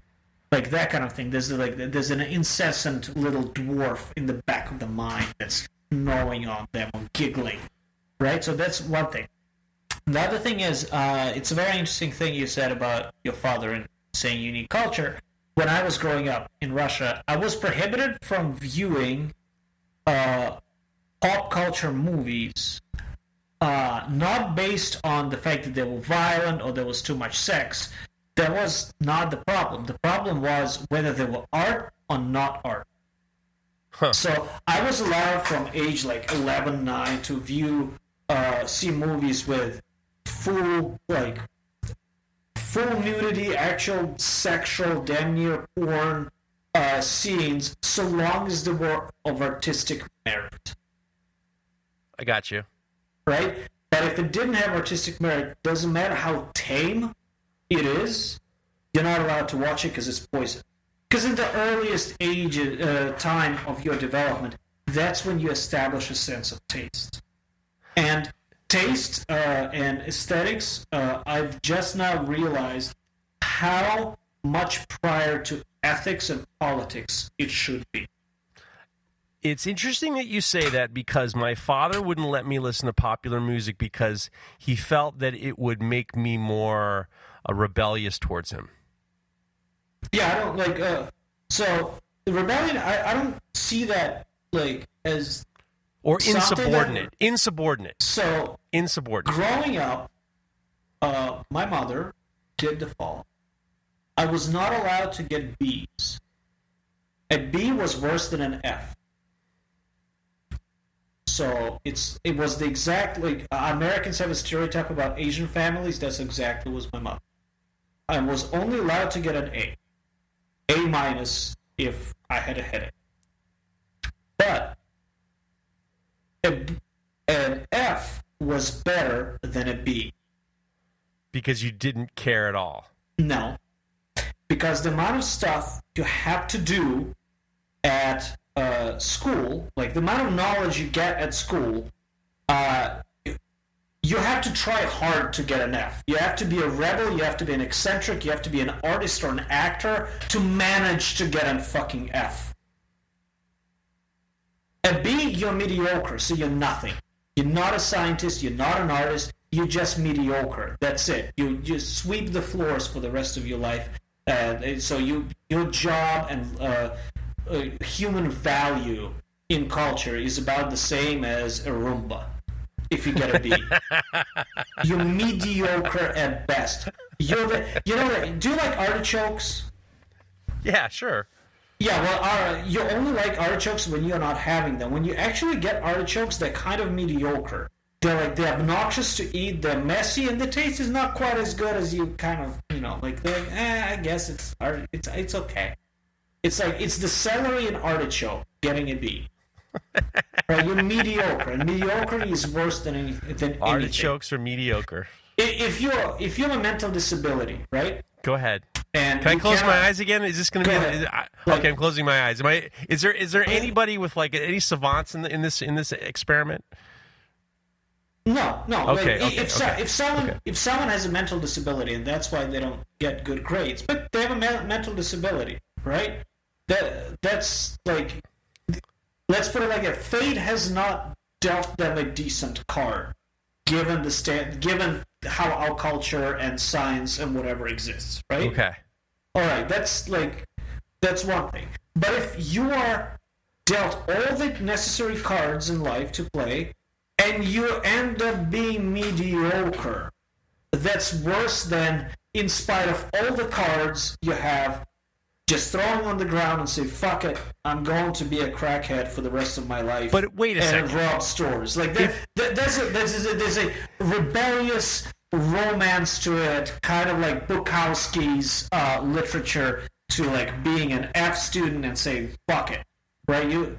But mediocre, no. But if mediocre and happy, isn't that okay? I don't care about happy. And there we have it.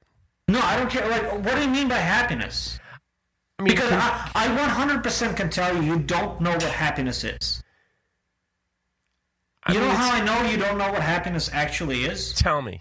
Because for 3,000 years, people couldn't identify happiness. It's the one thing people don't know what it is. There's a body, 3,000 years of literature about happiness, and no one can agree on it. So you cannot possibly know what happiness is. You might have an experience of being happy, but you don't know what it is. Are you happy? Depends. No, it depends. No, Are you happy? Right now I am. Yeah. But I might be confusing the idea of being. I might be confusing the concept of being joyous, content, and happy. So if we mean by happy something like eudaimonia, like in ancient Greek thought, and eudaimonia only happens when you are participating in society as an agent who is free. So it is a type of public happiness that comes about from living a good life in public. I might be happy when I'm making art in that sense, because I'm engaging in a activity where I'm a free. When I'm making art, I'm free because I'm making decisions that are intellectual, artistic. I'm operating at the apex of my capabilities, so I'm fully free in that moment, right? But when I'm, like cleaning the room or responding to YouTube comments, I'm not really free. I'm not a free agent. I'm just doing some mediocre mechanical thing, responding to mediocre people about mediocre stuff.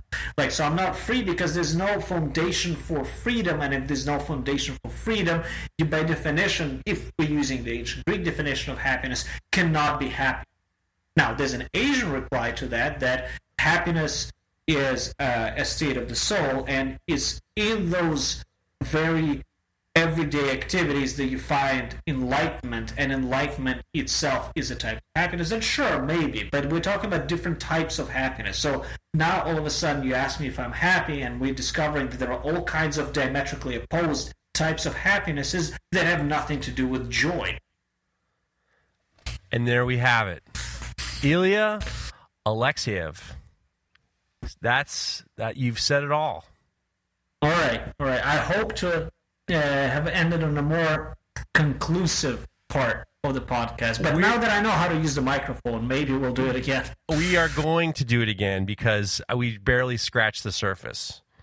Ilya is on Instagram, Slavic Smith. He's got a YouTube channel with Matt. I already talked to Matt today. I think the next move is we're going to get the both of you on at the same time. That ought to be fun.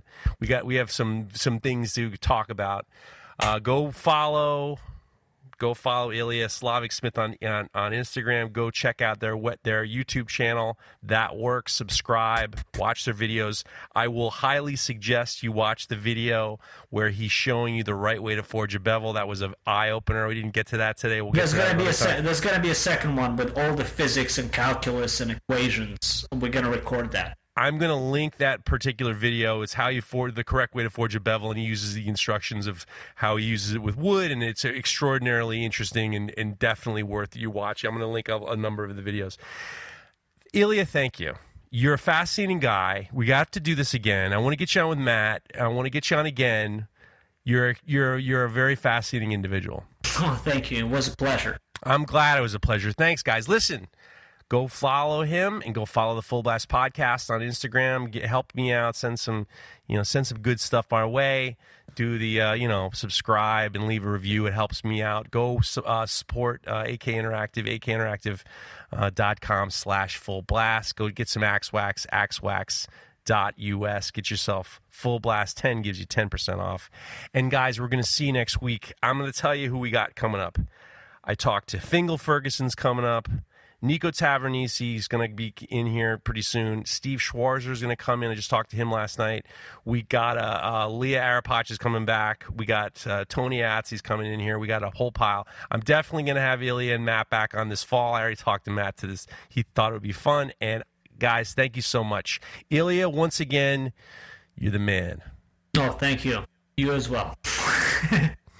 The Full Blast Podcast is proudly sponsored by Axe Wax, an all-natural, food-safe wax for coating your handles.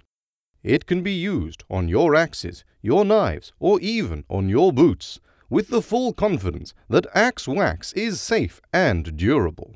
Furthermore, if you use the promo code FULLBLAST10, you will get a special 10% discount on your order.